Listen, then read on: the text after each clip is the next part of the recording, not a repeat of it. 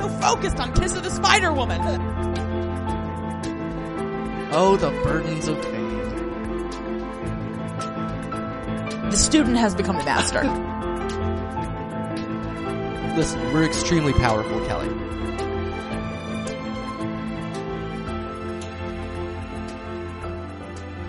Welcome to Up Yours Downstairs, the podcast that's not even supposed to be here today. I'm Kelly Anakin. And I'm Tom Schneider. We are properly married. 37? Okay, we're not actually covering Clerks today. We're not, and you're welcome. Yeah. But that would, like, Clerks is already like a podcast about Clerks, like, as it is. Yeah, but hopefully those of you who are either thrilled or dismayed that Kevin Smith seems to have begun work on Clerks 3, good luck with that. yeah, great. Yeah, no, we are back for more Downton Abbey Series 3 recapitulation. Yeah, this is either going to be part 2 of 2 or part 2 of 3, We don't yet know. but we do know it's part 2. Right. Yeah. So mark that down. Attack of the Clones. Unfortunately, we've already titled this episode Well, yeah, but we'll see what Grand happens. Canadian Funkadelic. That's right. Oh, Sadie and the Hotheads. I wish that was your name. Anyway, that's enough Sadie and the Hotheads bashing for one day. Let's get back into our recap. Let's do it. All right, so the next arc that we come across in our journey here is Downton Abbey is in Danger, Part 2. Much like this podcast is Part 2 of an unknown number. So Lord Grantham, as you'll recall, insisted, mind you, that Matthew would be co-owner of Downton Abbey and not just giving him all his money with no strings attached. This turns out to be quite the fortunate thing, as apparently Lord Grantham has invested the entire fortune in scratch-off tickets in an Etsy store. Hey, those gizmo-shaped knitted hats are a great investment. Well, I'm sure they are. And presumably also they could sell off some of those cat embroidery that... oh, yeah, they could. Yeah. That's actually not a bad idea for them. That's true. Although it may not meet the scale that they need That's to true. keep McGee up can their... only embroider so many cats. before she gets tired. I've embroidered all day, and I'm still not finished. So, yes, Matthew does not like this plan, and he's just spends quite a while trying to find a polite way to tell Lord Grantham that he's an idiot. Mm-hmm. You know, that... Surprisingly difficult. Yeah, it is a challenge, and, you know, Lord Grantham certainly isn't interested in hearing it. Even through the death of Sybil, that I don't think we've talked about yet. We'll be, like, spoiler alert, Right. Sybil's gonna die. Yeah, she's gonna die. It's gonna be sad. But... even as she is dying, Matthew is still trying to get the estate in order, having a meeting with Murray. Always a pleasant sight, Murray. Right? And I'm like, dude, I understand, like, not necessarily, like, wanting all that to happen while Sybil's dying, but also, like, guess what? Right. Like, Sybil's dead. The rest of you have to live somewhere. Right. And Murray was right there. What are you going to talk to Murray about other than, you know, Murray-related activities? Like Such as mustache combing and mustache waxing. Right. And also his mustache club. And occasionally the finances of the estate. Right. Sure. Murray stuff. We all know what's most important about Murray. His mustache. That's correct. He is the walrus. He is. Suck it, Paul. So yeah, Mary fights with Matthew about that. Again, one of the many, many bizarre fights they have in the season. But basically everybody, even Mary, is essentially on Matthew's side as things develop. The only person who's on Lord Grantham's side is the estate agent. Do you remember his name? Was it like Raleigh? Yeah, something like It that. wasn't, though. Jenkins? Might have... It was something... Jarvis? Jarvis? Jarvis! Good work, team. That was fun. This has been Downton Abbey Character Name Word Association. Available in stores for $9.99. You can play at home. You can. Yes, but he resigns, Jarvis does, because somebody criticizes him once. Mm-hmm. So, way to go, Jarvis. Well, it's just so ridiculous. It's like, dude, money's money. And Right. if you're spending more money than you're bringing in, that is bad business. Right. Look, speaking as someone who, as a comedy producer, has been spending more than I've been taking in, believe me, that's bad business. Yes, it is. And it would seem, Jarvis, you had one job, Jarvis. So he walks out, leaving Lord Grantham entirely isolated and very cranky. Which is, pretty common. Yes. But this turns out to work great because that leaves the job open for Branson, which is great because he's not really rich, but they can't spit on him. So they finally found a slot to fit him into their lives, and eventually Branson uses his Irish charm to win Lord Grantham over to the cause of not losing all their money, and they all play cricket and laugh. So, So, bully for the dudes, I guess. Right. That was the Entourage moment. It really was, Yeah. to a disturbing degree. It really was. Yes. It's like Julian Fellows was like, I found this delightful program. It's about these chaps in Hollywood. And they get everything they want with no conflict whatsoever.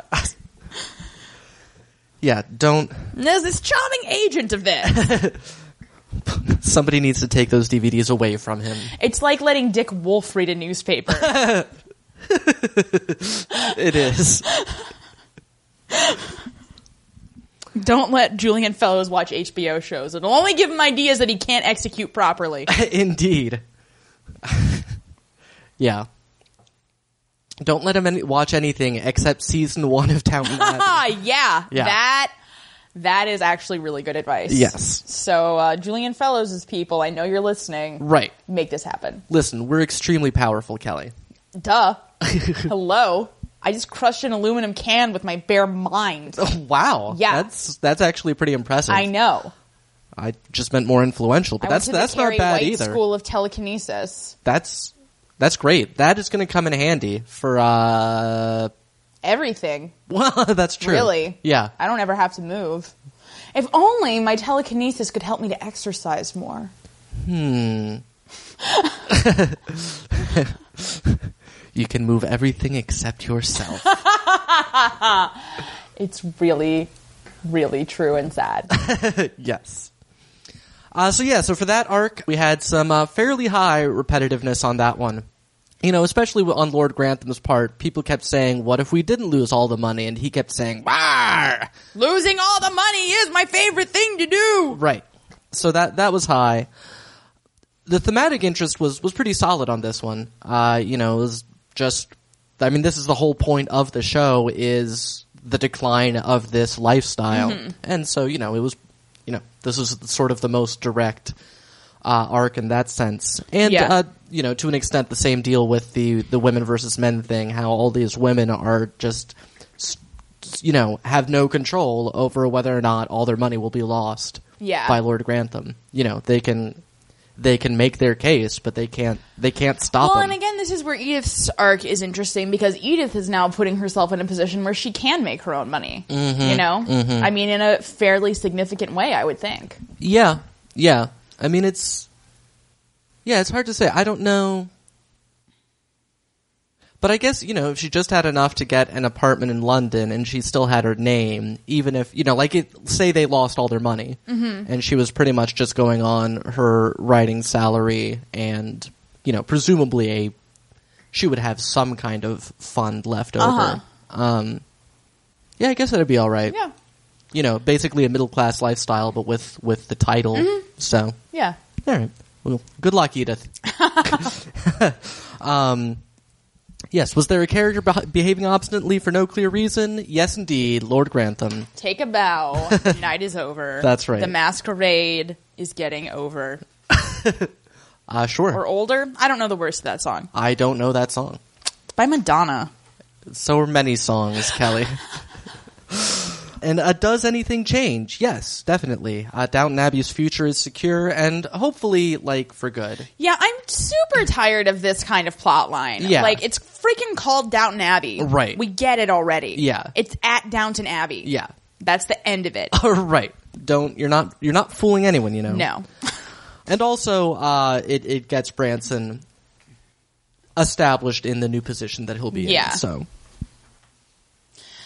Next up, we have the arc of Thomas and Jimmy and Ivy and Daisy, not to be confused with the Natalie Wood movie Bob and Carol and Ted and Alice. Yeah. Which I've never seen, but I have seen the poster for, and it looks saucy. It does.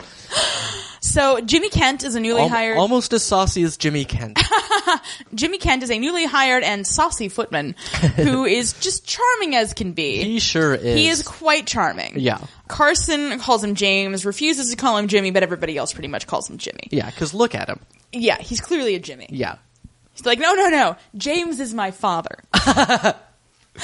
Ivy is a newly hired kitchen maid, and Daisy likes Alfred, O'Brien's nephew, who I think we covered before. Yeah, we did. Okay. So Daisy likes Alfred likes Ivy likes Jimmy, Thomas likes Jimmy, and Jimmy doesn't appear that interested in anyone apart from himself. Right. Like, which is sort of, to me, kind of the interesting thing about this whole thing is that Jimmy really doesn't seem interested in a relationship with anyone. No. Like, he's flirty all the time, but Yeah. he has no interest in pushing beyond that. yeah. So Thomas does his best to indicate his interest in Jimmy, and O'Brien convinces Jimmy to encourage his advances, not characterizing it as like, a gay thing, but just being like, you want to get in good with him because he's the valet to Lord Grantham, he's got his lordship's ear. Right. But Jimmy is like continually really uncomfortable with the way that Thomas is always like touching him, and like, but Thomas is so nice to him, it just breaks my freaking heart. Yeah. Like, he's just so sweet. Yeah. Oh, look, if Jimmy was in fact interested in a homosexual relationship, Thomas made a great case for himself. He really did. Yeah. Anyway, they have a very erotic moment winding a clock. Surprisingly so. Yeah, it was really the sexiest thing that happened all season.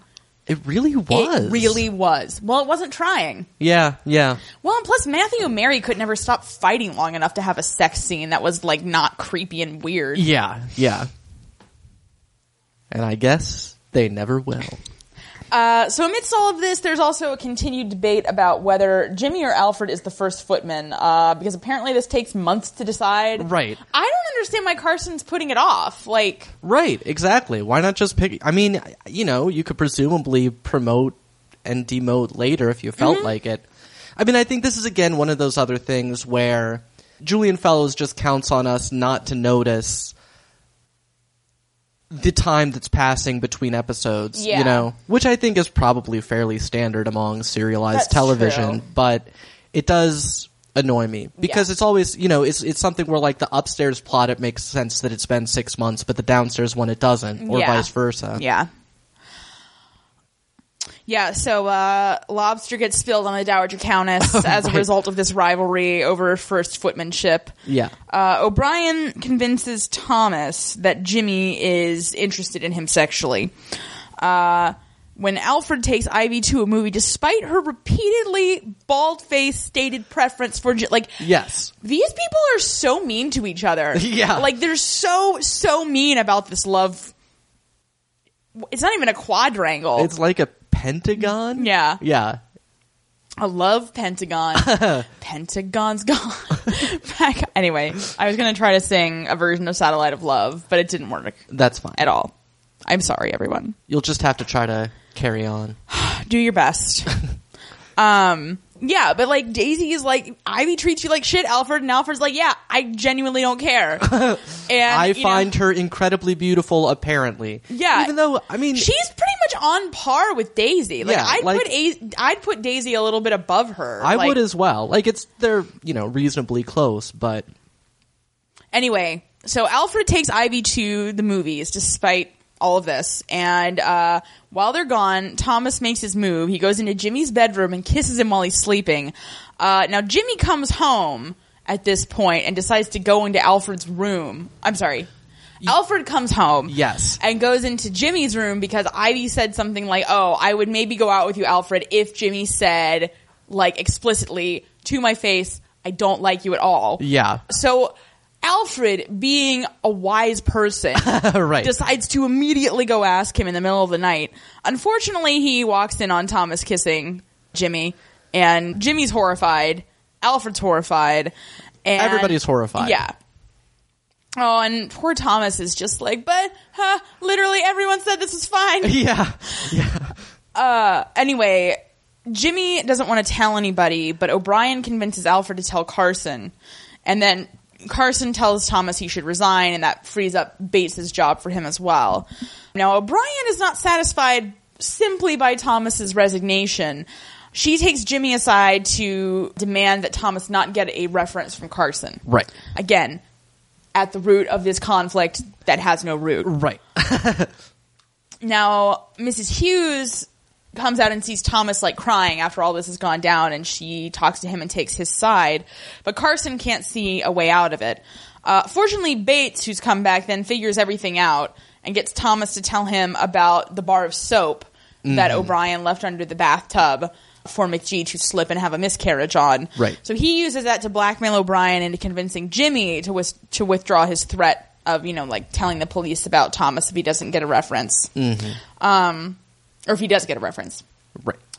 Bates also brings in Lord Grantham on this whole not firing Thomas scheme. Right.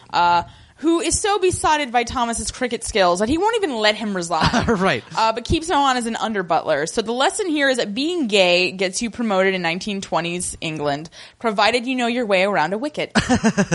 Yeah. So, I mean, obviously this is like a very large, dense plot arc. This plot arc goes almost all the way through the entire series. Yeah, it does. And I mean, there's even more going on in here. Like, I tried to sum it up, but like, this doesn't include Daisy's like being mean to Ivy all the time, which is so much fun to me, at least. Just for no reason, just out of spite and because she can. And I mean, the whole, well, and again, the thing with O'Brien, she got him fired, then she also has to make sure he never gets hired again. Like, that is just bizarre to me. Some people go for the scorched earth policy, Tom. I guess so. Yeah, and the repetitiveness here is moderate. I mean, this is a soap opera, so there's going to be a lot of this sort of, romantical back and forth, will they or won't they, and with whom thing. But the thematic interest is pretty high, since we're looking at homosexuality through this glass of, almost 100 years ago at this point. And also the importance of reputation and having your references in order. Is there a character behaving obstinately for no clear reason? Yes, most of them. Right. But I'm willing to let it slide more in this instance because people do act like complete asshats when they're interested in somebody. That's certainly true. I can't deny that. Does anything change? Not at all, actually. Right. Nothing in this really gets resolved except that Jimmy is definitely not gay, apparently. Right. I still don't really believe it, but. Yeah. He's not gay, but nobody else really pairs off. There's Right. By the end of even the Highland special, nobody's paired off. Right. Thomas does get promoted, and so I guess, the thing that gets resolved is how will Thomas and Bates both have a job. And all the new characters. Right. New characters. I know. I've had it. Who out there was asking for new characters? Nobody. Nobody at all. I assume. Well, except for, we did want them, to put some black people on there. Yeah, but they didn't. We weren't asking for a ginger footman. All right, the next arc we've got, Branson on the Run. Branson on the Run! Branson on the Run! Which I couldn't believe how much we'd covered, and we still hadn't even gotten up to the point where Branson appears from Ireland. Right. I can't believe all the things that have gone on, but okay. Branson flees Ireland, which is, according to this show, a very dark and confusing place. Poorly edited. Right. Poorly. Any of our cousins living in Ireland, do you find yourself poorly edited? Yeah. So, we want to hear your story. Can you not tell whose POV the camera is? Do you occasionally make phone calls from mysterious locations that you then leave as quickly as you arrive? Yes, and so Branson arrives at Downton Abbey during a dinner for the Archbishop of York. It was kind of a big deal. Yeah, but in York at least. Not the sort of person you want to be embarrassed by your redneck relatives. Oh no! But he doesn't nonetheless. He He helped burn down a house, or he didn't, and then he regretted it, or maybe he did. He thought about it, and then he didn't. thought that he did it with his mind. Right. Like, his explanation of what went on is never really made that clear. I thought it was pretty clear. He was involved with, the rebels in Ireland. Right. He went to a whole bunch of meetings. He was an advocate for, not doing any sort of personal violence, but he was fine with destruction of property. But then, when they went to this castle and burned it down, and he, saw this rich family, standing outside watching right. what I'm sure was one of, 10 residences that they maintain. I never realized our rebellion would make rich people sad. Right? It's so freaking disingenuous. Yeah. No, it's awful. So he decided to flee. Right. Because he had second thoughts about, burning down rich people's houses. Right, I guess, but isn't it just that he thought he'd get arrested? And didn't he think going into this burning down the house plan that maybe he'd get arrested? That is not important to Julian Fellows, Tom. The important thing is putting Branson in a position where he can put on the shackles of the oppressor. Yes. Instead of casting them off. Yes, which works out. Sybil is following later, apparently. Because they planned for this, I guess. But this was all covered very clearly, Tom. Well, but it was all covered clearly, but all of the explanations didn't make any human sense. Look. If you try to reconstruct an actual set of events, it doesn't add up. It does if you make things up and put them where they should go, in the gaps. All right. Fine. Anyway, Lord Grantham, after his usual harumphing, heads down to London and pulls his rich guy strings and makes a deal where Branson won't get arrested as long as he never goes back to Ireland. Which is awfully convenient for the show Downton Abbey that has no interest in ever filming in Ireland again. Again, considering how poorly they did it, I can't complain too much. Yeah, so a bit of a Grantham es machina there, but yeah. Also, Branson doesn't feel that conflicted. He's conflicted for an episode. Right. He's oh, that's a bummer not being able to go to my homeland that I gave up everything for. Yeah, that I was really dedicated to my child, living in. And... Right. But, alright. Yeah. That's cool. Repetitiveness, pretty low, really. They pretty much zip through all this bourgeois. Thematic interest, none. I'm so hostile towards this arc because he spent a season or two making it seem like he was interested in talking about Ireland and the Irish Troubles and showing different perspectives on it. And then it came to season 3 and it was time to do that. And he was like, you know what? I'm actually not interested in that. Yeah. So I'm just gonna zip Branson and Sybil back over here and park them here. Yeah. I don't actually want to talk about Ireland. No, I agree. I really would have been interested to see what would have happened. I would have liked some scenes of them in Ireland, which I never want scenes outside of Downton Abbey. Right. But just any idea of what their life had been like. Right. I could be wrong, but I believe if you only watched series 3, you would not know that Branson was a journalist. Maybe it gets mentioned once at the beginning. It does get mentioned once. When they first arrive in the library, I think Sybil's saying to Mac L. No, you're right.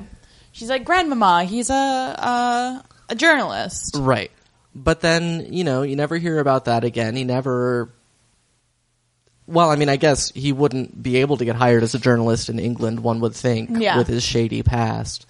But, what was he writing there? What was... anyway. We have a lot of questions. We have a lot of questions that are never going to get answered. This is clearly a bit of not retcon exactly. I don't know what the term is, but just this is I've made a huge mistake. Yeah. Plot fix. That would be like a 180. Yeah. So behaving obstinately for no clear reason? Not really. Really, I wish Branson had been more obstinate, but he wasn't. And does anything change? Yeah. Branson's not Irish. He's still Irish technically. But he's not a journalist. He's now a full-time main cast member. Estate agent at Downton Abbey. Right. Which, I hate the way they got there, but what the hell, I like Branson. Yeah. Might as well have him around. I don't mind, except on a political sense, where he ended up. And that's not important at all. Right. All right, well, before we press on, we are going to jump back in to catching up on our correspondence with telegrams from our cousins. First up, we have a letter from cousin Linnea. Hello there. You both are very talented and dedicated podcasters. Kelly, you are delightfully wicked, funny, and clever. Boom! I first heard you as a guest on Boars, Gore, and Swords and thought as much from then on.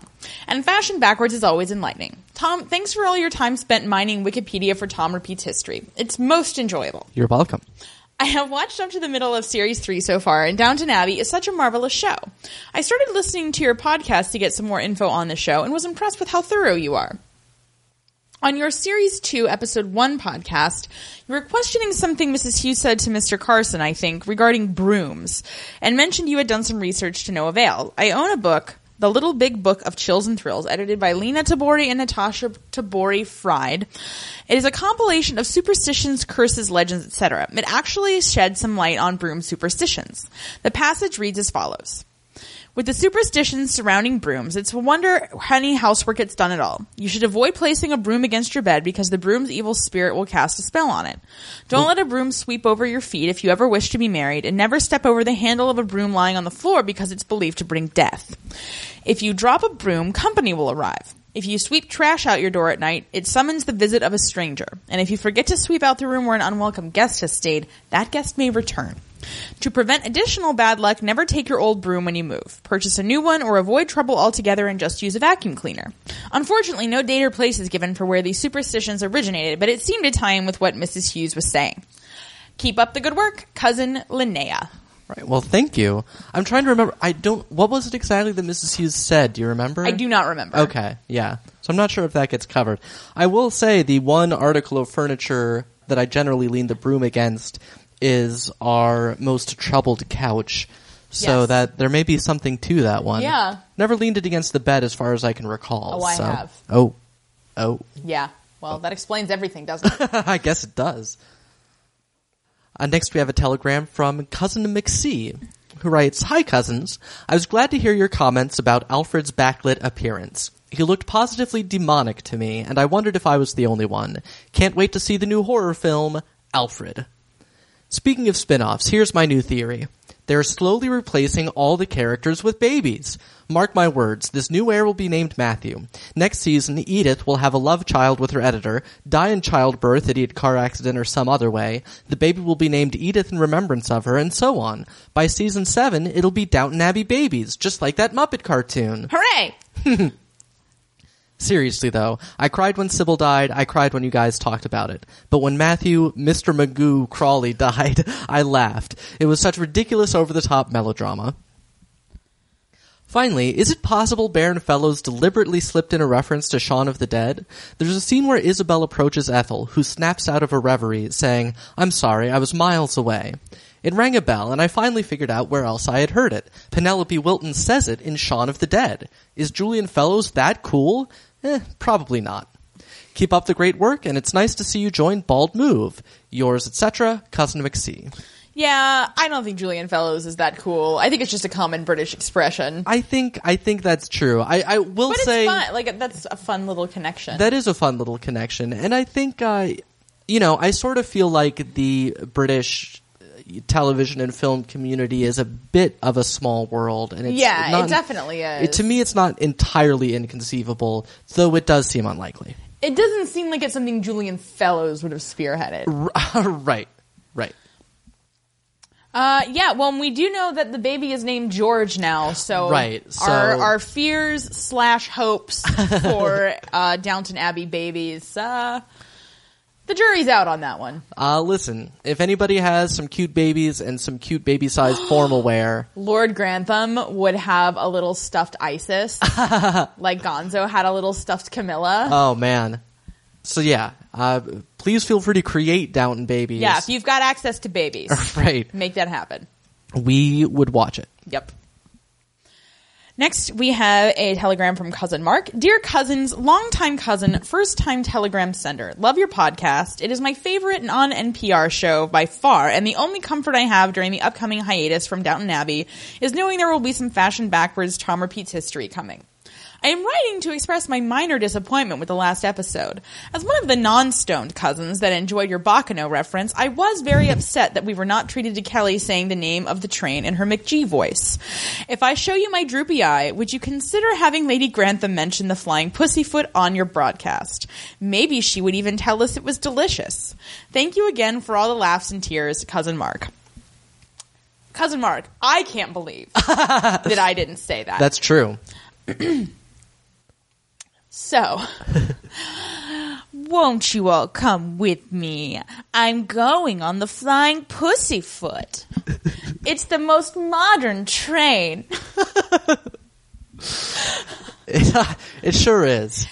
My traveling companion is named Jacuzzi Splot.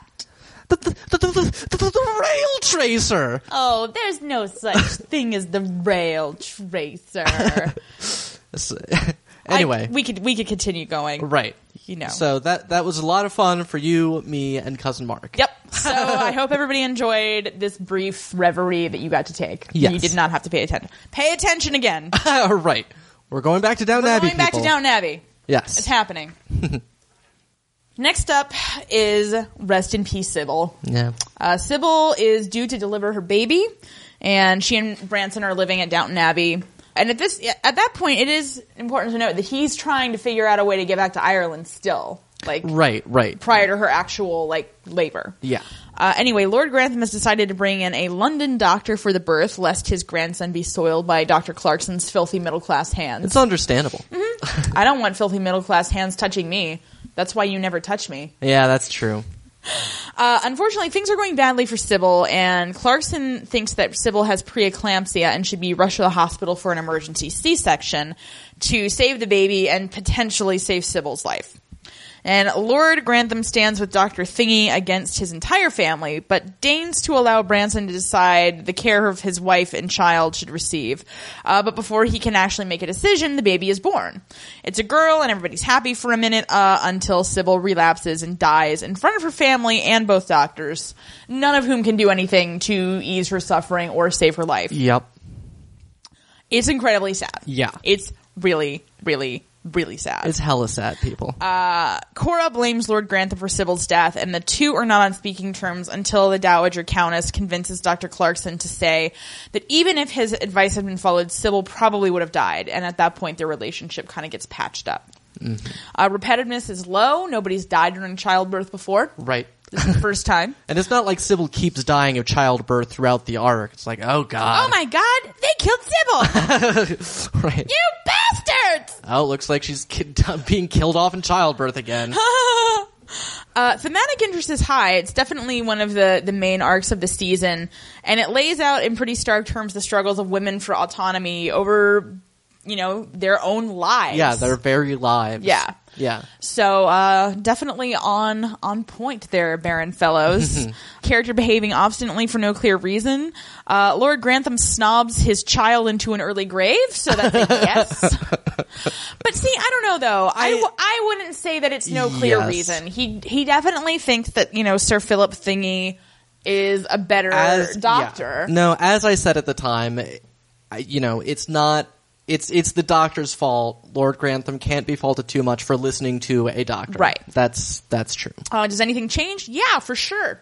Sybil is dead, and Branson is now a widower with a baby. Yeah, so big changes. Yeah. No doubt there. Yeah, and I mean, and this is one of the handful of arcs that are the reason we're sticking around for right, series 4. Because that episode was so good. Yeah. Just really, really good. One of the highlights, for sure. Yeah. And I mean, it was, not just the emotional impact, but it was, a conflict that generally made sense, even if Lord Grantham was a bit weird about it. And it was just really good. So there's not much to say about it. Well done, old chap. Yes, indeed. Next, we've got Thoroughly Modern Edith. I'm sorry, everyone. I never got into Thoroughly Modern Millie, so I can't even sing anything right now. I don't even know what it is, really. Shut your dirty little mouth. Anyway. So Edith has been jilted at the altar and is looking for some meaning in her life at this point, partly from the advice of the Dowager Countess. She ends up writing a pro-suffrage letter to the Times, basically saying, because at this point, some women had suffrage, but it wasn't equal. They weren't treated equally in that respect. And so she writes a letter to the Times, and the Times publishes it, much to Lord Grantham's dismay. He is not at all... You could cut his dismay with a knife. Yes. So thick is it on the ground. Right. It's one of my favorite moments in the season is when he is reading that, he reads the headline that says, Earl's daughter publishes pro-suffrage letter, and Edith's reaction to Her that. face is so funny. Yeah. She's just so happy. Yeah. And but she's also just surprised. Right. Yeah. So an editor at the Daily Sketch, a Mr. Gregson, offers Edith a regular column on the strength of that letter, that she can write about whatever topics she wants and all that sort of thing. Lord Grantham, again, very dismayed. She accepts the job. Again, Lord Grantham, displeased. Yeah, this could have been called Thoroughly Dismayed Lord Grantham as Right. well. But she does accept the job. She's a writer now. She's a journalist, much like Branson used to be. So we've heard. Right. And Gregson is quite complimentary to Edith after she comes down to London to meet him and discuss. He's complimentary both of her writing and of her womanly charms. Hubba. Yeah. He's quite interested in Edith, is what we're saying. But she does some sleuthing around, modern independent woman that she is, and finds out that Mr. Gregson is married. He's got a berth in Rochester stashed away, basically, in an asylum. So she breaks off the relationship, the personal relationship, not the professional one. Well, there doesn't appear to be that much of a relationship. Well, right. So to say that she breaks it off, she nips it in the bud, would be a better way to put it.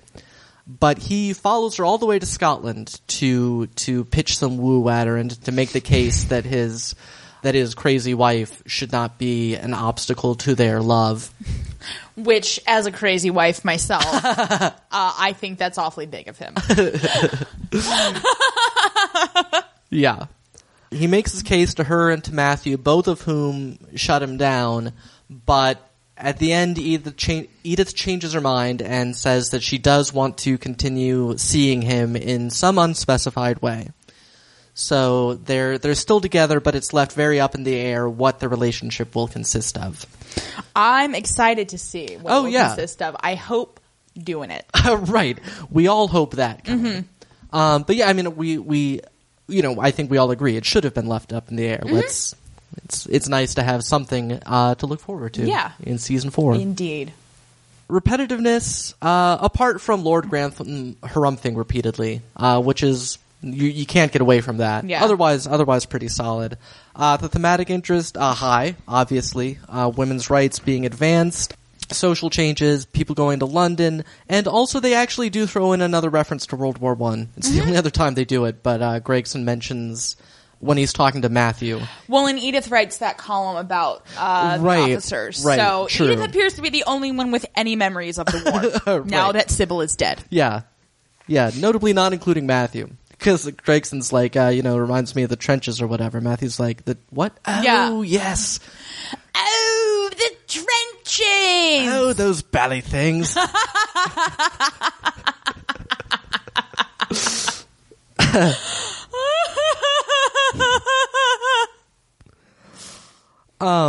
Character behaving obstinately for no clear reason. Not really. Lord Grantham's obstinate, but it's just his, Yeah, he's just obstinate by virtue of being himself. Right. He just doesn't want anything to change. Yeah. And that's his deal. But does anything change? Yes. Edith is now a writer and a hoe, apparently. Aw, don't even say that. Not even as a joke. Well, I just mean by the standards of her time. She's throwing off convention. She's she's no Rose, mind you. Yeah. But she's dating a married man now, in some respect. That's true. And, Mary would never do such a thing. Oh, no. Absolutely. Well, I mean, honestly, nor would Sybil. No, Sybil definitely wouldn't. Yeah. So, well, you get the short end of the stick enough times, you have to adapt. Yeah, I mean, playing by the rules hasn't gotten her anywhere. No, and she played by the rules more than any of them in a lot of ways. Yeah. And never got any compliments when they got back from the season. So Yeah. No, I really am very interested, because the 20s were such a morally loose time, comparatively speaking. Like, it's something actually that I was thinking about, because I was listening to the revival cast recording of the musical Chicago, and that came out like in the 70s. Like, swinging was really in, and like all this stuff was going on. Right. And I mean, the impetus for the whole plot is that Roxy Hart, spoilers for the freaking musical Chicago, like deal with it. She shoots her lover because he's leaving her, but she was married to this other guy. And it's so funny because there's a line in the song Nowadays toward the end when she says, in 50 years or so, it's going to change, but it's heaven nowadays. I mean, the whole song is about how you can like sleep around and drink and shoot people and get away with it. So great. Yeah. No, but I didn't realize that, when I was a kid, like listening to the... Again, why was I listening to this as a kid? I wasn't allowed to read Babysitter's Club books with boys' names in the title. And yet somehow I had memorized the entire soundtrack of Chicago by the age of 11. But that's how kids are, though. Yeah, that's true. They find the loopholes that the parents never thought about. Like, I never even thought to keep her from listening to the cast recording of Chicago, for God's sake. We were so focused on Kiss of the Spider Woman. Anyway...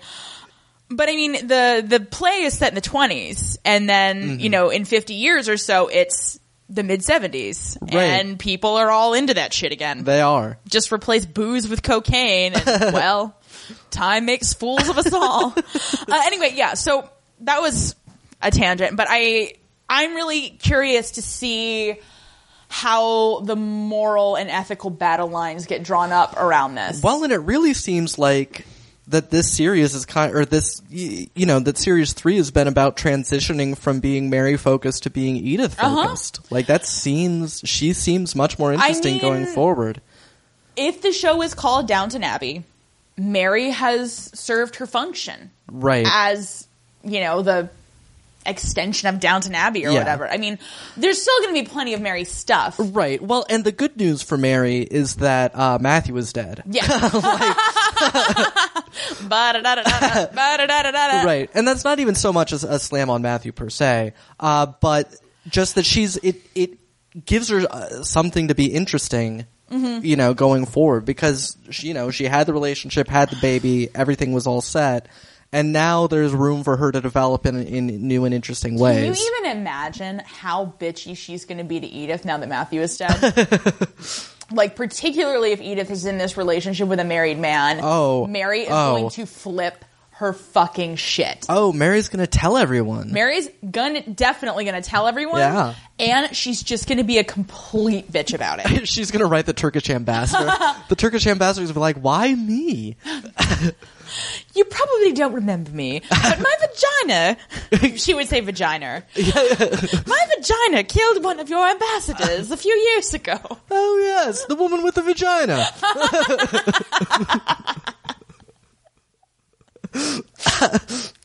Now I really want that to happen. Next up, Matthew and Mary worry about their junk. Oh yeah, speaking of Mary's vagina. Yeah. I mean, to speak of Downton Abbey, to speak of Mary's vagina. That's not entirely untrue. I know. Yeah. So, during the drama with Sybil and her imminent death, Dr. Thingy takes a moment out from killing her to advise Matthew that his dick probably works, despite the fact that he was crippled for a couple hours last year. Mary and Matthew are oddly bitchy to each other all season long and refuse to say why. Right. They have a couple of really, tense conversations about having kids. Right. That don't come off as A, in character, or B, sensical sense of the plot. You're like, why didn't... What? Is this a short play that you're rehearsing? Like, I don't understand. Right. Are you trying to get into Rada? Yeah. No, it's like a parody of inexplicable British talkings. Yeah. Well, it is. It's exactly like that Eddie Izzard bit. Right. A room with a view from hell. And he's like, I'm arranging matches. Yeah. So anyway, Matthew sneaks off to London toward the end of the series to see a fertility doctor. His faith in Dr. Thingy understandably shaken. Like, you know what? Fool me once. Right. I perhaps don't want your hands on my penis. Yeah. But who does he meet at the fertility doctor but Mary? Whoa. Mary, despite never having been crippled, was infertile or at least, had some fertility difficulties. Right. Something was happening. But the problem has already been solved by the time anybody hears about it. Yeah. So awesome. And again, very serious. Does anybody out there have any gynecological know-how? I mean, because we've had a few people write in and say it might have been like fibroids. Mm-hmm. Or just, like a blockage in the fallopian tube. Yeah, that was what And I don't think this is one of the letters we're reading today. Maybe it is. But somebody was writing in saying, they have to use, like, lasers to do that. Okay. In that case, probably not with this stuff. Despite being fairly young and forward-thinking, I doubt he was using lasers. Yeah, probably not. As they had not yet been invented. Exactly. Anyway, the next year in Scotland, Mary's pregnant. Everybody tells her not to do things, but she does them anyway, eventually resulting in a slightly mature but otherwise uneventful birth of a baby boy. Yeah. Repetitiveness of this arc is high, especially because none of them make any sense until the arc is over. Right. It's like, now all those scenes that made no sense make a very small amount of sense. No, it's like The Sixth Sense, only if it was really, really even stupider. Yeah. So like The Happening? Yes. Exactly. Thematic interest is low. It's not really about gender differences or change. This is literally, honestly, the most traditional arc. It's like, hey, we need to lock down our property. Yeah. Get that vagina in there. Yeah. Character behaving obstinately for no clear reason. That describes every aspect of this arc. Fun fact, I don't think we mentioned this last week. Tom did this. Right. Normally I do our show notes, but this has been delightful. I just have really been enjoying his editorializing throughout what he wrote. Yeah. Does anything change? Yeah, Mary now has a baby. Downton has another heir lined up, and it's not entirely clear what's going to happen to Mary. Right. Seriously, can you be the Dowager Countess if you were never the Countess? I don't. I'm just so... I think you can. You can be the Queen Mother without having been the Queen. Okay. Right? I think so. You're just the Queen's mother, I always... I don't know. You know what? Are you the Queen Mother? Have you had some experience with this? If so, we'd like to hear your story. Yeah. No, it's... As a Downton Abbey podcaster, I really know nothing about, like, the royals. Yeah. Like, I know some. I know so... Well, because... I watched that episode of Animaniacs where they made fun of them. Which is fine, but it doesn't give me the Yeah, information. the Queen Mother was like, give me some tea! That was her deal. Which I'm sure is true. Well, yeah, she's fond of tea. Yeah. Next, we've got a mini arc that I call One Irish Baby.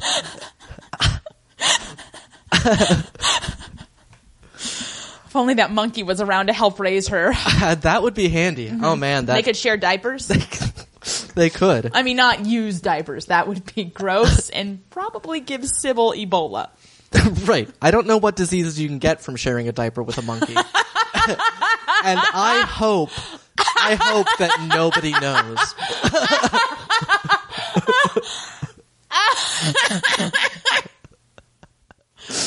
Go on. So Branson wants to name his baby Sybil after Sybil. Right. The late and lamented Sybil. And he also wants the baby to be baptized Catholic. This was always his plan, and actually is discussed by Sybil in yes, this was also Sybil's plan. Right. In the hours leading up to her death, she told some people that she was totally on board with that. Lord Grantham is very upset about both of these things, but nobody cares. Literally, I don't even know Right. why they bothered. Right. Because the amount of impact that any of this had on anything, apart from like a bunch of scenes of Lord Grantham stalking up to someone and saying, have you heard the latest? And they're like, shut up, dude, I am trying to read. Yeah.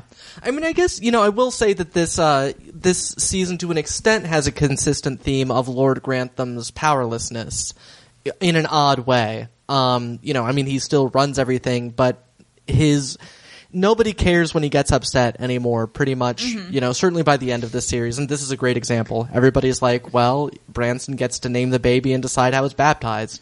Duh. That's what parenting means. Yeah. Anyway, the baby was baptized Catholic, and Lord Grantham has to stand next to a priest. LOL. It's hilarious. Rolling on the floor laughing. Right.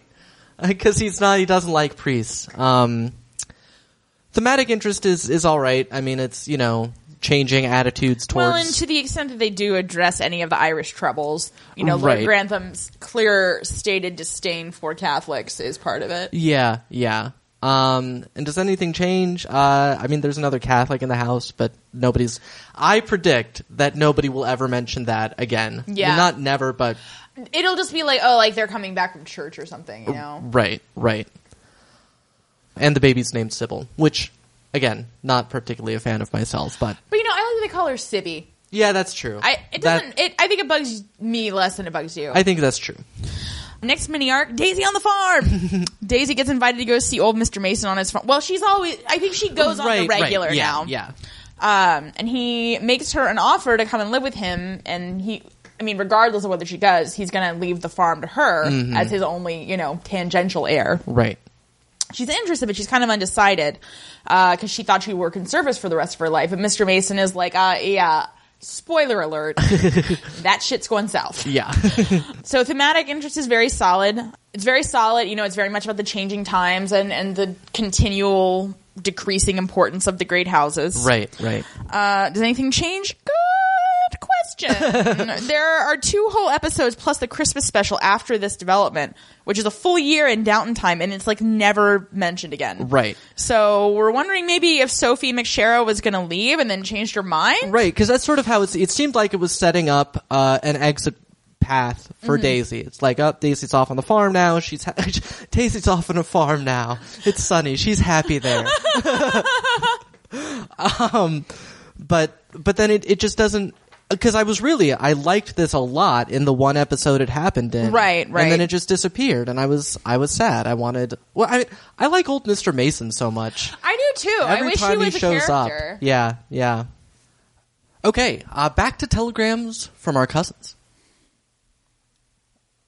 First, we have a telegram from Cousin Ivy, who writes, Dearest Cousins Kelly and Tom, greetings from your country cousin who's writing to you from the farm fields of Iowa. I'd been composing this telegram in my head for several weeks, but Kelly's comments in the Journey to the Highlands recap sent me straight to the keyboard, or telegraph key, if you will, to let you know a few facts about my fair state. Iowa's cuisine is exceptional, at least here in our capital city, Des Moines, which is about 10 miles from my farm, as long as you don't take into account all the deep-fried items featured at our state fair.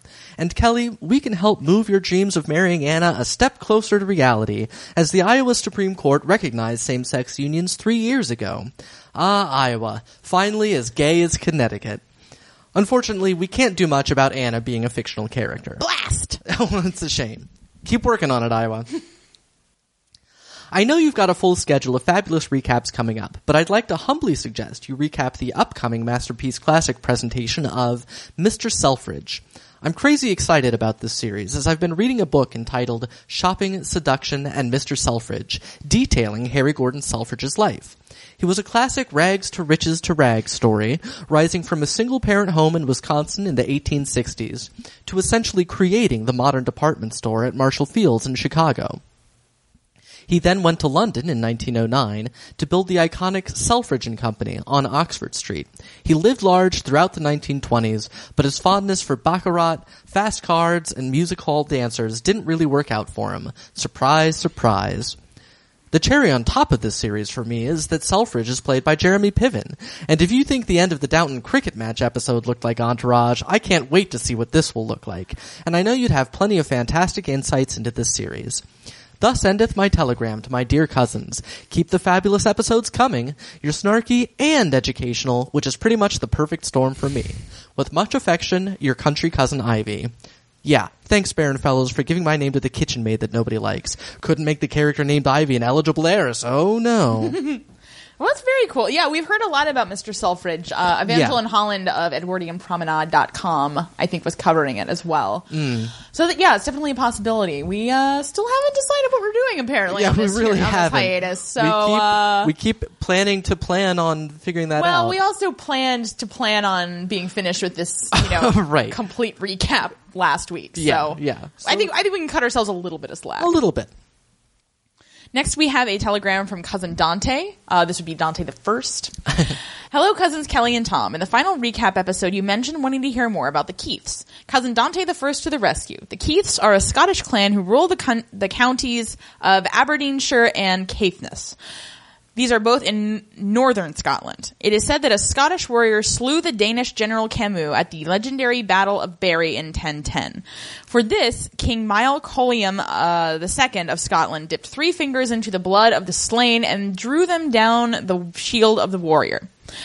Thereafter, the warrior was named Marbhachir. Listen, I can't pronounce right, that's fine. Scottish stuff. Marbhachir Camiasaur Camus Slayer. Marbhachir Camiasaur. Marbhachir Camius or Camus Slayer. I'm just sorry. It has been claimed that ever since this event, that the chief of the clan Keith has borne the same mark of 3 red lines on his arms. The close of the 14th century, Sir William Keith, by exchange of lands with Lord Lindsay, obtained the crag of Dunatar in Kincardineshire, where he built the Dunatar Castle, which became the stronghold of the clan Keith. He died in about 1410. The castle is on a cliff top south of Stonehaven. The line did go through females in the 19th century. Bates mentioned his mother was a Keith, which makes it all accurate. And that is the end of that. Cousin Dante also sent a link to the Wikipedia article and some others, which I will share with you if I remember. Right. And if not, perhaps go on Wikipedia and type the word Keith. Oh, hey, that's an idea. That's just a tip for those at home. From us to you. From a Wikipedia expert. Yeah, all right. So, way to go, Keiths.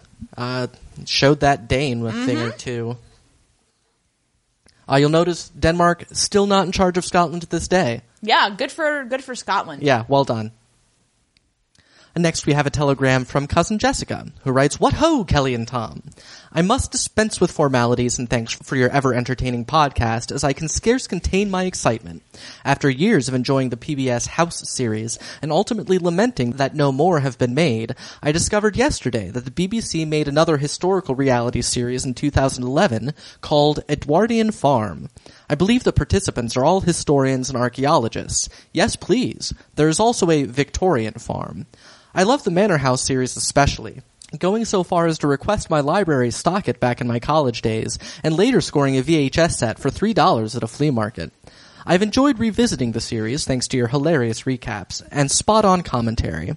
It's nice to know that the demographic for such things extends beyond myself and my nerdier cohorts. I haven't watched any of the Farm series yet, but eased my Sunday night Downton withdrawal with Berkeley Square, a charming little program about the concerns of West End nannies in 3 different houses in 1902. Having recently been employed in posh childcare myself, I find the series oddly relatable.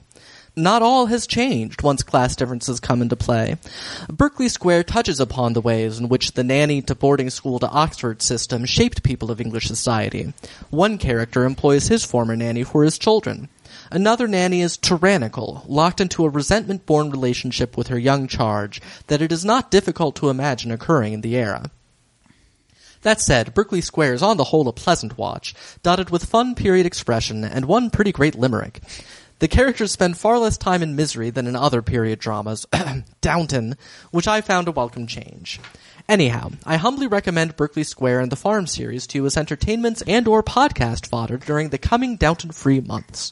I now cannot help but imagine Kelly and Tom-style commentary as I watch Berkeley and other period shows, and I'm sure you can top your imaginary counterparts. Warmest regards, Cousin Jessica." No, that sounds great. I think we've had that recommended to us by somebody else, too.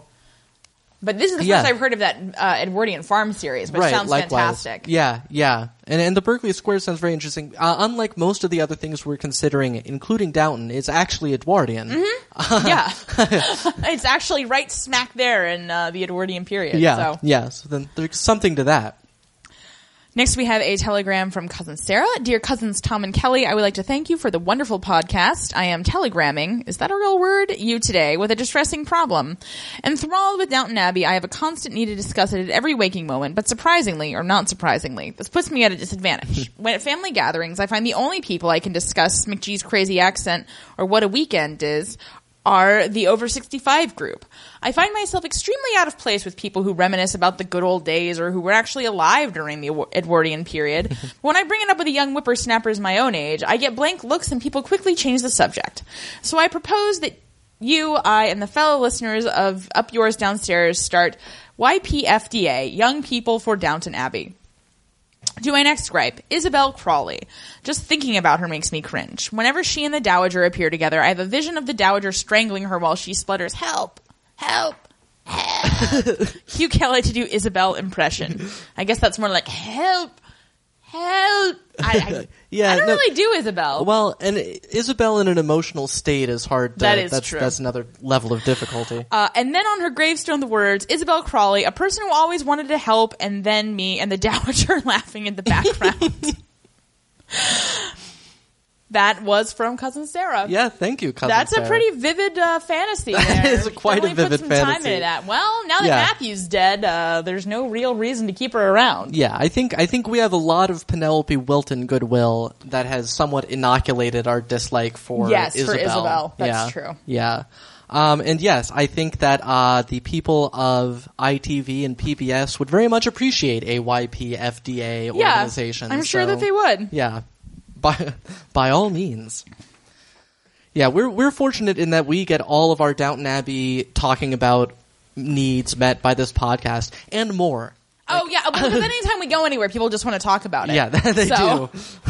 We went to a wedding reception a couple weeks ago, and that was all we wound up talking about. Because several of the guests listened to our podcast. Oh, the burdens of fame. Well, of moderate fame. I said what I said. Well, keep saying what you're saying, and let's get back to this recapping. All right, our next arc is the arc of Rose. A brand new Crawley suddenly materializes on the horizon. Her name is Rose. She is a cousin/niece of the Crawley family. She has been sent to live with the Dowager Countess, supposedly because she hates London. But as soon as she's there, she quickly talks her way into going back to London with Edith without really even coming up with a plausible excuse. Come on. She's like, "Oh, I'm planning this surprise from my parents." No, and nobody even asks what the surprise is. Right. And, she says it exactly, as suspiciously as I just said it.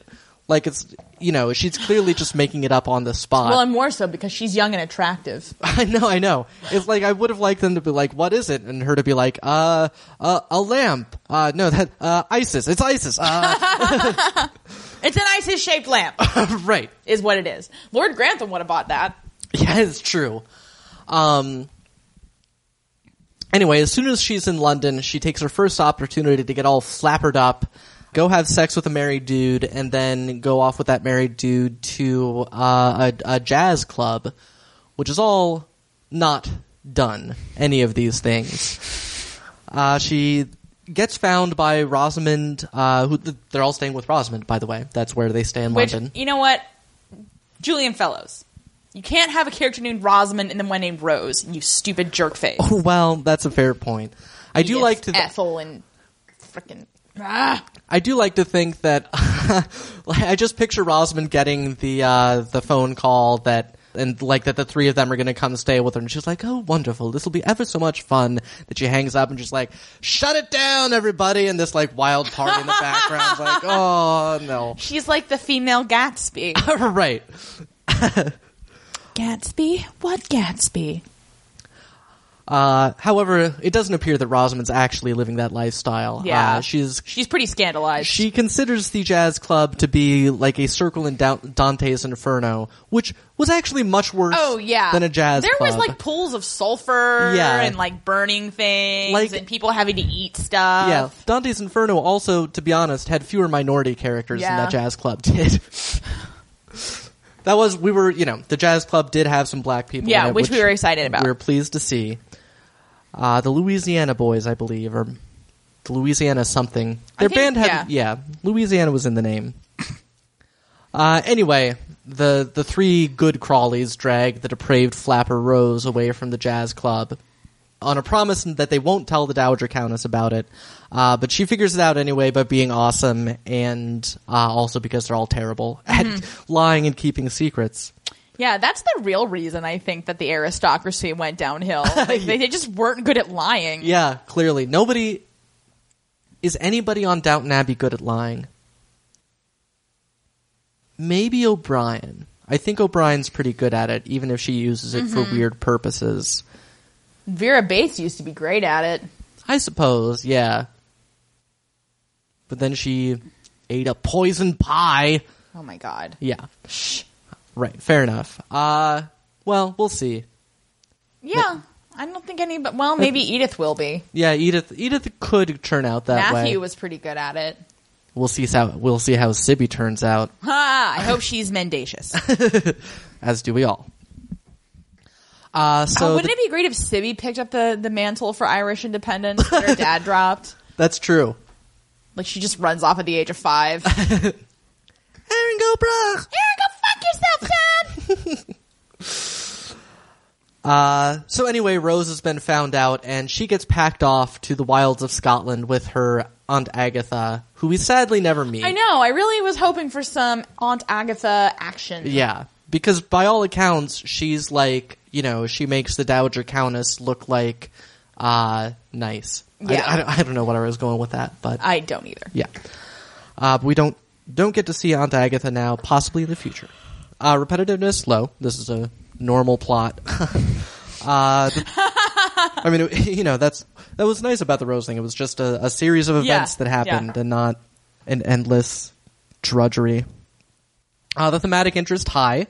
Rose is really hopefully introducing what we're going to be talking about for the next series or so. Just the post-war generation, which none of the Crawleys quite are. Like, she's, Well, she's really part of that lost generation. Right. And so she was, a teenager, and in London too, which I'm sure is the other big difference between them, is that she's been there for the 20s, which are only just starting to make their presence known in Yorkshire. So that's exciting. And does anything change? Not really, except that Rose exists now, and we're going to have to get used to her. So, it does a decent job with that. I was very initially concerned with Rose, like in the just in her suddenly coming out of nowhere. I think it's a good move. Yeah, agreed. I became a total convert. To the wisdom. Well, and they do a lot of really good stuff with her in the Highlands episode as well. Yeah. Because they didn't overplay her in that. Right. And they easily could have made it all about her, but they kind of kept that drama to the periphery. Right. Like, even though it was really a big issue and it was affecting everybody, like, it wasn't the main focus. Right. Mini arc. Molesley says he's really good at cricket, but he isn't. Hilarious! Repetitiveness. Hi. Stupid. It's really dumb. Molesley's not good at something? What a shock. Yeah. Does anything change? No. Right. Except that Molesley is more ridiculous than we possibly could have imagined. Yeah. It's just, I'm like, I know what you're doing, but we could see within the first, like, line syllable of this, we were like, oh, we see exactly where this is going. Anyway. After that, we head into the Journey to the Highlands Christmas special. Yes. I'm making air quotes for those of you who can't see me. Which is everyone. The Crawleys in Scotland. So the Crawleys all head off to Scotland as they do every year, except for the last 6 years, of course. Right. But Rose is there with her parents, Susan and Shrimpy, the infamous Shrimpy. Yes. Who hate each other. As it turns out. Susan also hates Rose, though she is mainly, at least in her own mind, worried about Rose, who she feels like she can't control.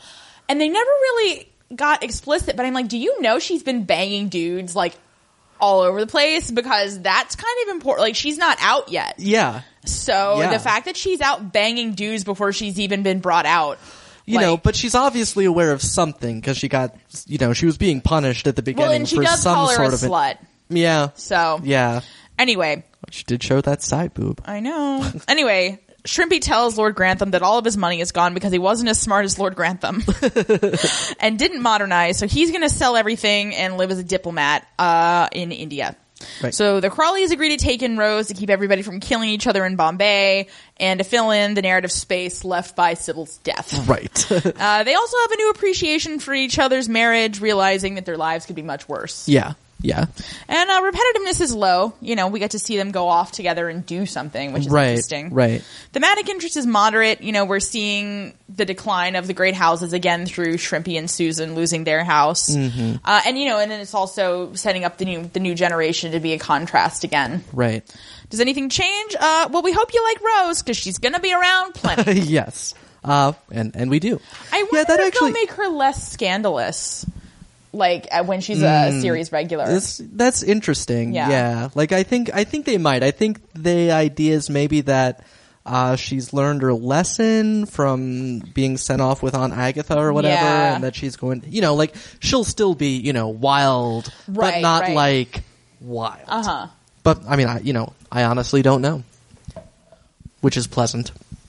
Well, she's managed not to get pregnant, which is point in her favor. And I have to say, reading through this now, and I feel like I didn't appreciate it enough embedded in the whole Christmas special, but with just all this pulled out by itself, like I liked the Susan and Shrimpy and no, I would have really watched more of them. Yeah. I found that family, because it's a dysfunctional family dynamic that's very different from the way that the main players are dysfunctional. Right. You know, I mean, it's just a totally different approach. Yeah. Yeah. And their approach to problem solving, not only is it different from, you know, the Crawleys, it's different from the Dowagers. Yeah. Yeah.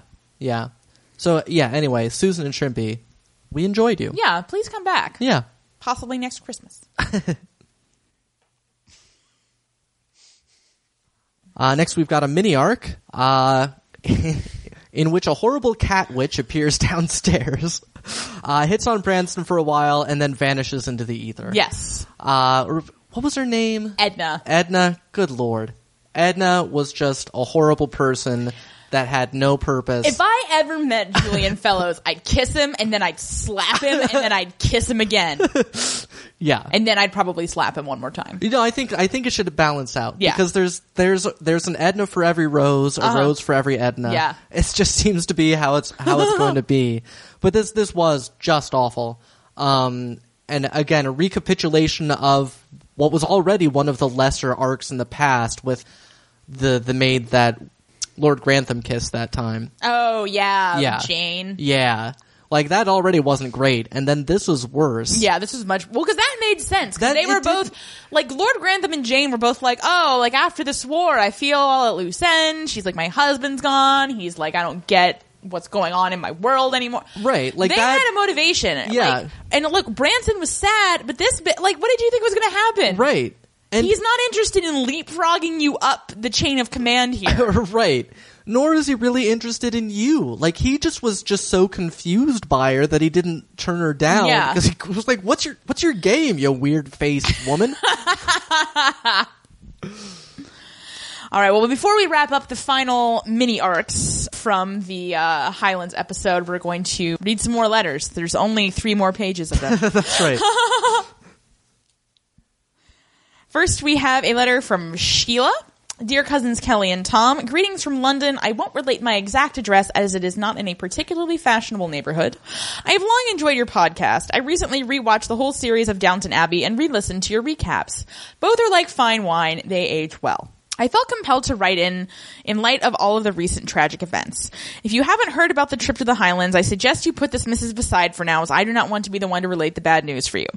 If, however, you have heard the news, I shall speak freely. I have thoroughly enjoyed the 3rd season, primarily for the character development the season has featured.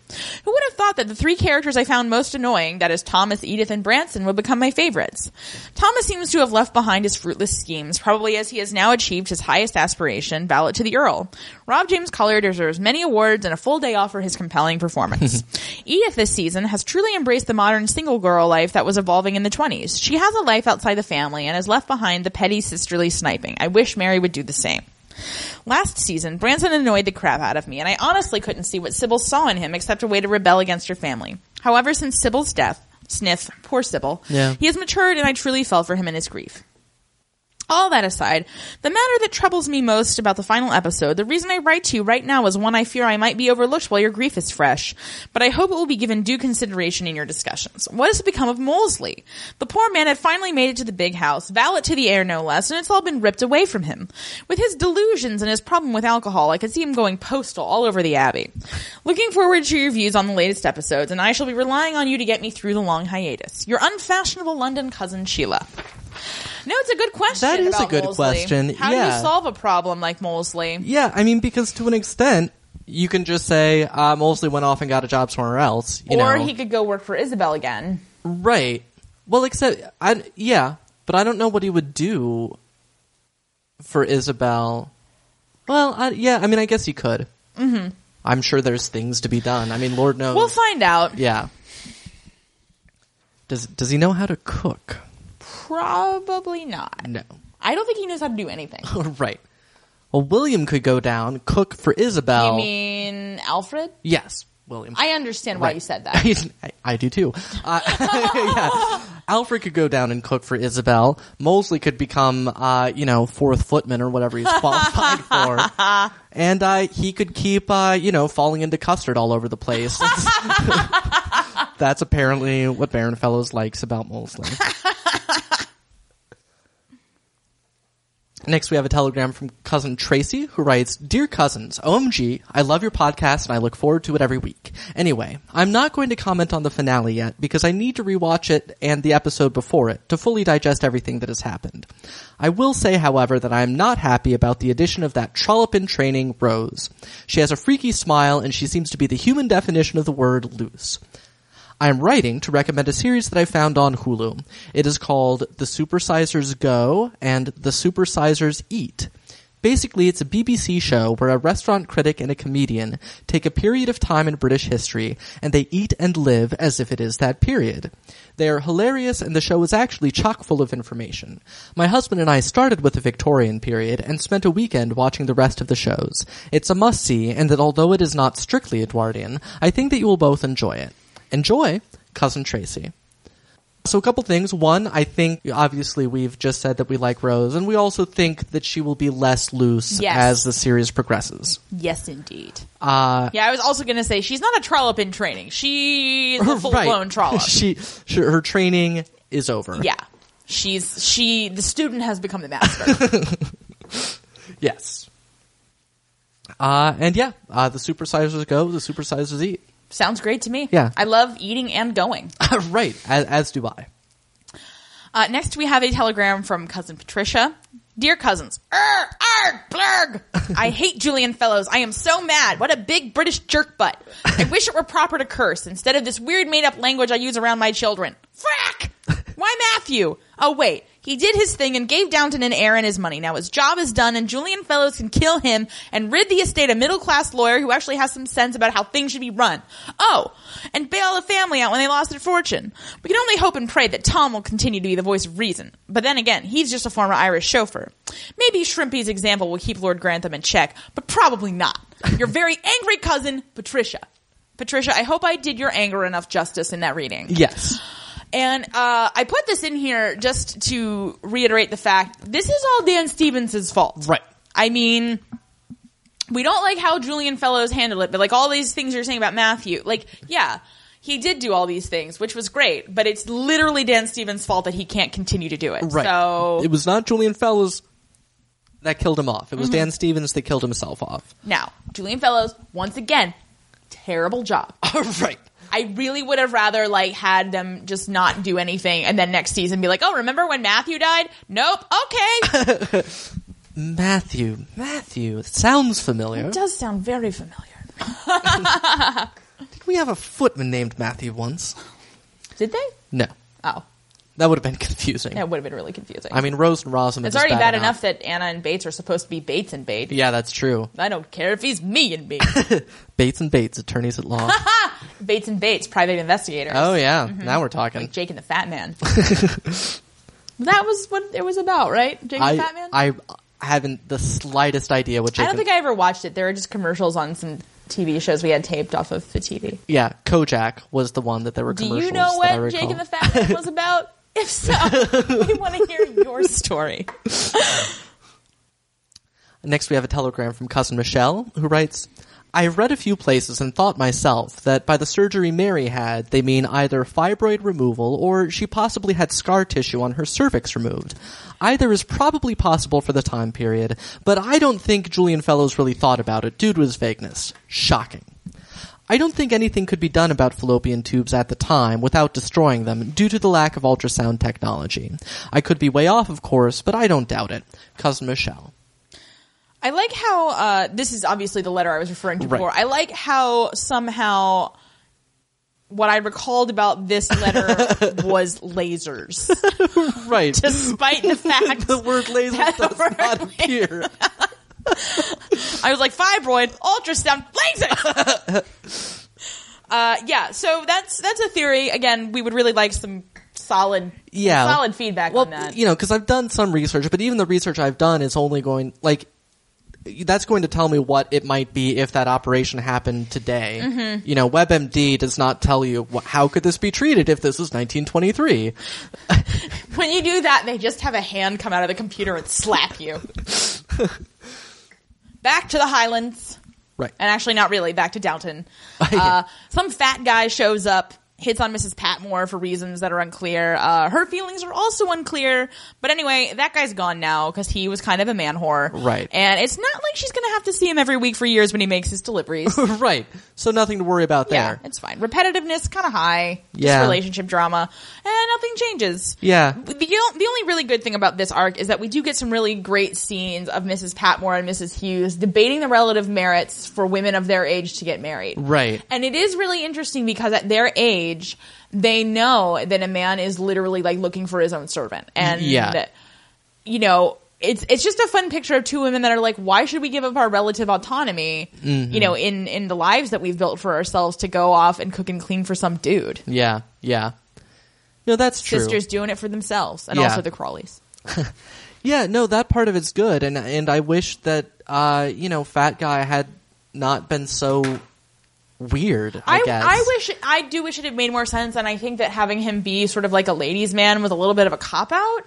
Yeah. Just because, I mean, like, that's fine. I get that character. Like, it makes sense. But, you know, it's a much less interesting conflict. Yeah. Because if the only reason she has to not go is both apparently her reservations, which she doesn't make clear until she's found out that he's going around kissing everything on two legs with boobs. Well, I mean, it was so unclear that I almost kind of think that maybe she actually was interested in it and is just saying that to cover up to Mrs. Hughes. I don't know, but like, they I don't think they don't that's have it. that relationship, Right. though. I mean, maybe that's how it was intended, but that's not. Yeah, it just That's not how my fan fiction goes. Good to know. Then we've got a mini arc. Dr. Clarkson thinks about proposing to Isabel. She shoots him down. Competitiveness is moderate. And does anything change? No, they don't get married. Nope. So there's that. Really, I'm just pondering an alternate history now where they do get married. I would be more interested in that, frankly. Yeah, I think that would be cool if Matthew's gone. Yeah, no, that I like Dr. Clarkson. Oh yeah, I like him too, and wouldn't mind seeing him around. But I also wouldn't want to inflict Isabel on any man. Right, that's true. No, I hope that Baron Fellows thought long and hard about his plans for Isabel for the upcoming. Doubt it. Did he think long and hard about his plans to kill off Matthew? No, he did not. True.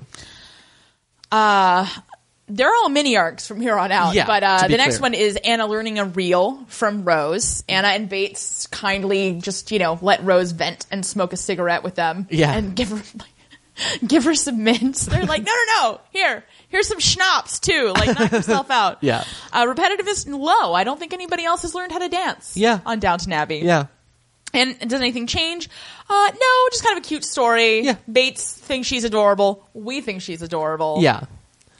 Once again, Anna, come live with us and be our love. Yeah. No, just finally getting back to hints of the reason we didn't used to hate Bates. Yes. Yeah. Was that he and Anna had a very cute thing going on. Yes. The next... I'm sorry, I forgot about Mac O'Brien. Yes. This is our next mini arc, is O'Brien versus Mac O'Brien. So O'Brien and her Scottish counterpart like each other at first, then they hate each other. Mac O'Brien tries to get O'Brien drunk, but O'Brien is not an idiot and passes the drink to Molesley, who is an idiot and gets hammered. So that's, hilarious. Yeah. Molesley. Mac O'Brien... No. Regular O'Brien then talks her way into Susan's good graces, because O'Brien apparently would rather be trapped in an embassy thousands of miles away with two people that hate each other than stay at Downton. For a reason. Mm-hmm. Well, she wants to travel. She said that. She does say she wants to travel. It just sounds like the worst way to travel to me. No, but you're right. This is why we never leave the house, Tom. You're right. I'm confusing my own hatred of travel with hers. Yes. That's totally fine. But yeah, the Mac O'Brien, man, the weird character. Woof. Yeah, well, yes. Woof. That character looks like Buzz's girlfriend. Yes, she does look like Buzz's girlfriend. Also, like she has some sort of horrible wasting disease. Yeah. So yeah, repetitiveness medium, and does anything change? Yep. Shoban is Shogun. Say goodbye to O'Brien. Godspeed. I'm gonna miss her. Yeah. Especially her bangs. I will miss her as well. No, I wish she was coming back. Yeah. She is, even though her character made little sense this season, Yeah. all that didn't make sense was her hatred of Thomas. Yeah, that's true. Once you take that as a given, her character made perfect sense. Right. And I mean, just the performance is always good. Yeah. And Yeah. the bangs, man. Yeah. No, it's going to throw off the balance downstairs, so we'll have to see how that... It certainly is, because they'll have to, because Thomas has been retconned. Right. So, they need a new pure evil. Right. We'll see what they come up with. We've had an applicant for the new footman position, sir, is Mr. Lucifer. Maybe it'll be Alfred. He showed signs of inheriting that's his true. aunt's scheminess. He called the police and what that... Yeah. But he's so dumb. I know. Well... So was O'Brien, technically. He could start scheming to take over as cook, I suppose. Yeah. I have no idea what's going to happen there. We'll There's see. No point. Another mini arc, the Downton servants win a tug-of-war match against some carnies, who make their traditional carny revenge by beating up Thomas, who saves their first target, Jimmy Kent. Jimmy then makes peace with Thomas. Repetitive is low. Yeah. Almost nobody makes up with Thomas. And does anything change? Yeah, everybody's fine with gay people now. Hooray! Literally everyone. That's right. Literally. They solved... Hey, it got better. It did get better. That brings us to our final mini arc of the season. Matthew is driving, then he dies. Repetitiveness, low. First automobile accident of the show. Yeah. Does anything change? Well, Matthew's dead, so there's that. But will anybody really miss him? Deep down. You mean on the show, or do you mean us? I mean both. I think it's fair to say that Isabel will miss him. Yeah, I think Mary will miss, the idea of him. Yeah. Well, because she said something really telling, I thought, this season about how she's not really nice, and he thinks she is really nice, and she, wishes she could be that all the time. Right. But, I mean, this may be revealing too much about why you like Mary so much. No, but, I mean, I felt that, I'm not a particularly nice person, I don't feel like. Right. And...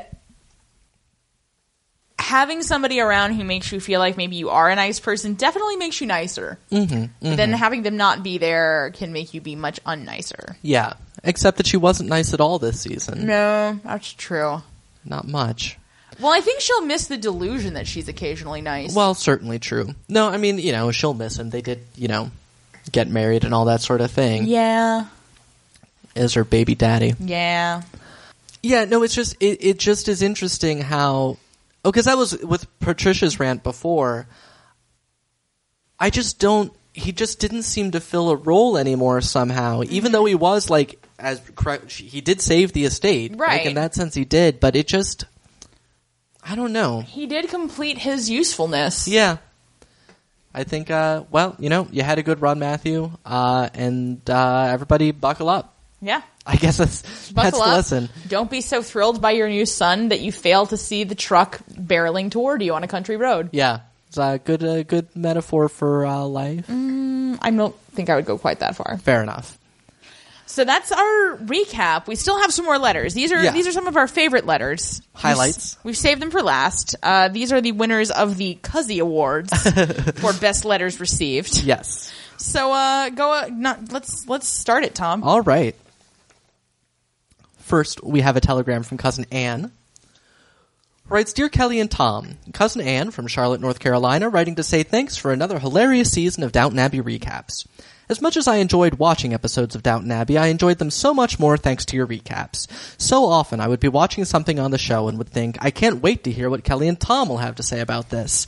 And when I would listen, I would laugh out loud at your commentary. Everything from your praise for Edith's new fashion sense to your affection for Mrs. Hughes, and your impatience with Daisy and Ivy, to Murder Prison, to Shank Bates, to your disparaging of Isis, you seem to read my mind. I never disparage Isis. I know, baby. For this final episode, I was especially overjoyed by your take on demon/assassin/alien maid Edna, whom I loved to hate from the moment she appeared on screen right up to the horrible scene between Edna and shirtless Tom. My delight at shirtless Tom was almost ruined by her inappropriate proposition and kiss. Ugh, I'm so glad she got fired. But I can't wait to see the love interests that they cast for Tom and Mary in season 4. The romances on Downton Abbey are one of the main reasons I watch. I'm even starting to like Anna and Bates again, now that he's out of prison and not acting like Tom Selleck in An Innocent Man. I was, however, very distressed that you couldn't bring yourselves to comment and make observations on that final scene between Mary and Matthew in the hospital as they bill and coo over their new baby boy. As much as I hated the soppy dialogue that Matthew was spouting, I was even more distracted by the multiple babies that seemed to be switching places in his and Mary's arms while they were talking. Initially, the baby was small-headed with wispy blondish red hair. Then, the baby was fat-headed with a fuller head of brownish hair. Then, suddenly, the baby was a brunette with a medium-sized head. And in a shot of the baby's face, we saw a round-headed, fat-cheeked baby who would have never come from the loins of Mary and Matthew. I was yelling at the television. What is going on with the multiple babies? But was this continuity error noticeable only to me? It seemed to be a very sloppy detail in what is otherwise an impeccable show. The babies they have playing Sibby are lovely babies who resemble each other and the parents, Tom and Sybil. The scene where Carson picks her up out of the crib to comfort her was probably my favorite scene in the entire series. It shows us what a kind man he truly is, someone who can literally stop a baby from crying. I would love to know how he got his job at Downton Abbey in the first place. The jump from Cheerful Charlie's vaudevillian to Big House Butler is not an obvious career transition. Another lingering question is, what happened to put O'Brien and Thomas off of each other? In Season 2, they were as thick as thieves, but in Season 3, they seemed to start the season hating one another. Did I miss the scene where they broke up? Please help me to understand. Again, my thanks for an admiration for all the great work you have done on these podcasts. I'm looking forward to more in the future. Would you ever consider doing some recaps of Jane Austen, Pride and Prejudice movies, or television miniseries, or the Sense and Sensibility movies? I realize they are not Edwardian, but I love them so and would love to hear you talk about them. Thank you, Cousin Anne. P.S. One of the details I love about your podcast is when you tell us where else we might have seen the other Downton Abbey actors. For example, you mentioned the actor who plays Tom was also in the miniseries Rome. I watched that series and I don't remember him. What role did he play? In future podcasts, I would love for you to share some research about the careers of the actors from the show and tell us other movies or TV shows that we could rent or download to see our Downton Abbey favorites. For example, I would love to see the actors who play Bates and Mrs. Hughes and Mary in other, more contemporary roles. Or to be surprised to realize, as I did while watching the final episode, that the actress who played Susan was also the snotty sister in Persuasion. All right, well, thank you, Cousin Anne. First things first. Yes. The Cuzzy Award goes to Cousin Anne. This is the Downton Baby Cuzzy Award for pointing out inconsistencies in these actors playing the babies, which we had not noticed before. We did not, yeah. I can only assume some baby got sick. Well, it's really, really hard to work with babies. Yeah. Tell me about it. Well, not from that perspective, but from a legal perspective. I mean, they're very, very strict about how long you can have a baby on set. Then how am I going to make this baby a star? Well, you can't. No, I'm sorry. I forget. I read this once, but it's something like you've got an hour a day with the baby, and that's all you can use them for. That seems silly, because really babies could hang out forever. That's they don't give a fuck. when employing babies for wages, the rules are very strict. All right. It's just the way it is. Seems like a waste of a bunch of babies to me. Put them to work straight out the womb. It's the very fair point. What's going to happen to my baby? This podcast Straight down into the coal mines. brought to you by the Heritage Foundation.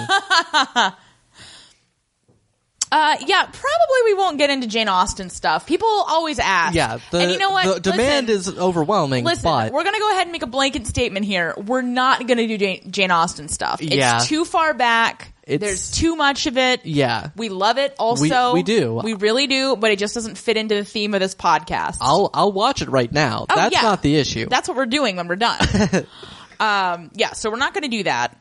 Right. As far as Downton actors and other roles, there is a feature on our Facebook page, which I don't think I did at all for Series 3. But it's before they were Downton, and there's photos of people from like different things that they did. Yeah. But it's interesting to think about that maybe for the next series. Yeah. Or, No, during the that is- hiatus. Or doing just as something a like that. thing Yeah. to throw around for a little filler. Huh? Yeah. Yeah. Hey. I can tell you that you can see Hugh Bonneville in an episode of the PBS mystery series Cadfael, starring Derek Jacobi, which I watched. Well, my parents watched very religiously, as it were, as a child. It's a murder mystery set in a medieval monastery, and Hugh Bonneville Snooze. plays a heavily bearded, boisterously drunk village person, as I recall. Okay. Quite a change. Yeah. I was literally watching that for my own entertainment and happened to see Hugh Bonneville, which I think that's about the first time I've stumbled across any of the Downton actors that I didn't really? already know were I going think to I be. have, but I don't remember. Yeah.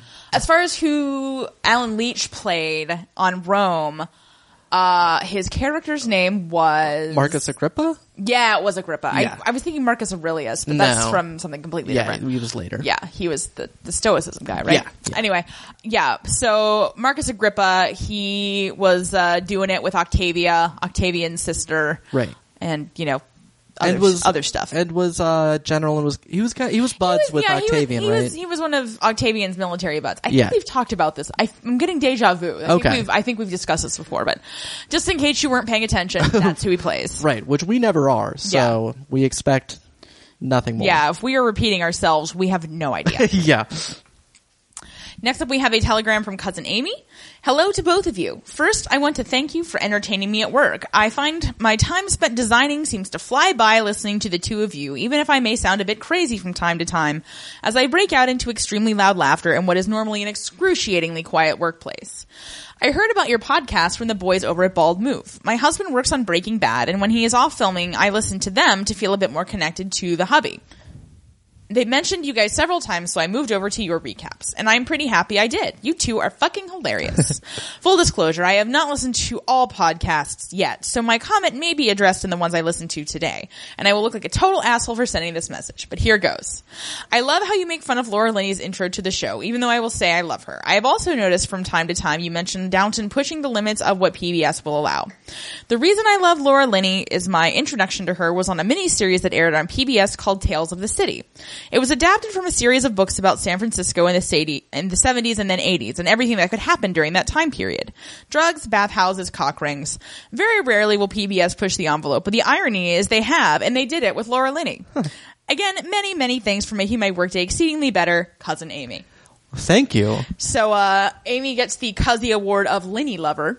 Yes. Which is a bit of a double entendre given the references to San Francisco's swingin' sex scene. Yeah. Which does continue to this day. Right. I don't think it's quite as exciting as it was in the 70s and 80s. Nah, man, they've sold out. Well, also, AIDS.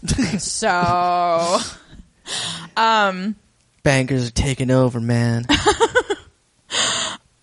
Yeah, no, and I have not yet read Tales of the City, but I'm excited to hear that there's a Linney-centric adaptation. Yeah, that is news to me. That's Armistead Maupin, everyone who doesn't live in the Bay Area, is the guy that wrote that. Yep. And yeah, that's really cool. We're happy to help all of our working cousins out there get through the day. And we would also, by the way, like to thank Cousin Amy's husband for working on Breaking Bad. Yeah, because that's like our favorite show. It really is. Yeah. No offense to Downton Abbey. Yeah, the only reason we don't have a Breaking Bad podcast is because there's already like a bunch.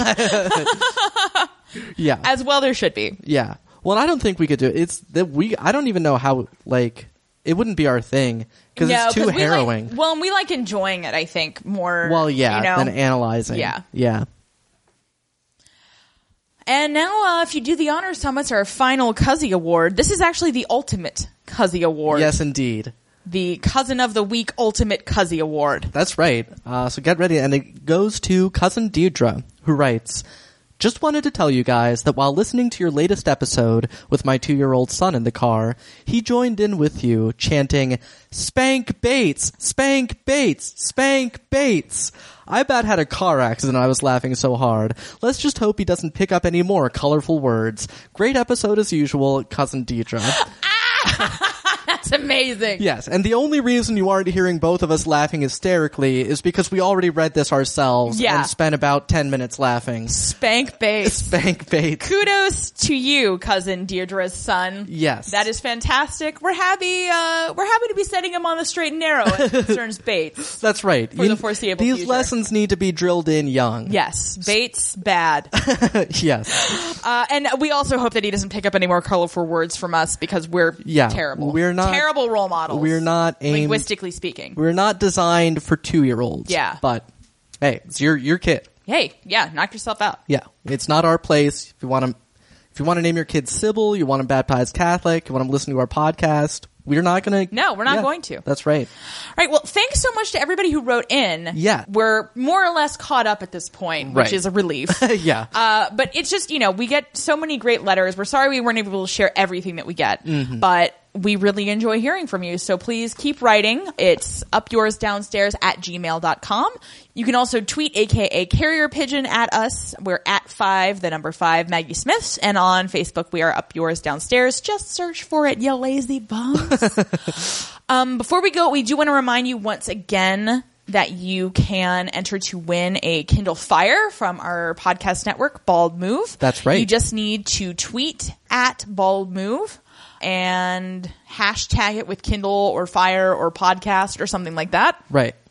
And you could win a Kindle Fire. Yeah, and you go to their website, and I went and I found this. You may have to hunt around slightly to find the entry form on their website, but it is there. Yeah, find so the if entry you tweet, form. you enter your tweet in the entry form, and then you win a Kindle Fire. Maybe. Right. Probably. There'll be a random drawing. Potentially. But that's a pretty sweet prize. But I mean, think about it. People are lazy. Like, I bet all of the listeners at Bald Move, have heard this, Right. And only 10 of them have actually entered. So, how do you like those odds? Right. No, odds may not be accurate. We really don't. Yeah, so definitely do that and definitely check out Bald Move. It looks like I may be subbing in on some of their podcasts in the next couple of weeks, so we'll definitely keep you posted on that. Yeah. If you'd like to hear me talking some more. So that wraps up in its entirety our Series 3 coverage on Downton Abbey. Yeah. It's been a wacky ride. It's been a wacky ride. It's been fun. It's been exciting. We're looking forward to a little break from Downton at this point. Yes. We do tend to watch it 3 times in its entirety. Yeah. So we couldn't really do it anymore. It is a bit of a long hiatus ahead of us. It is a very long hiatus. Yeah. So stay tuned. We will finally now decide Right. what we're going to be covering, and we'll let you guys know so you can keep up with us. And until next time, Up yours downstairs. Luncheon out.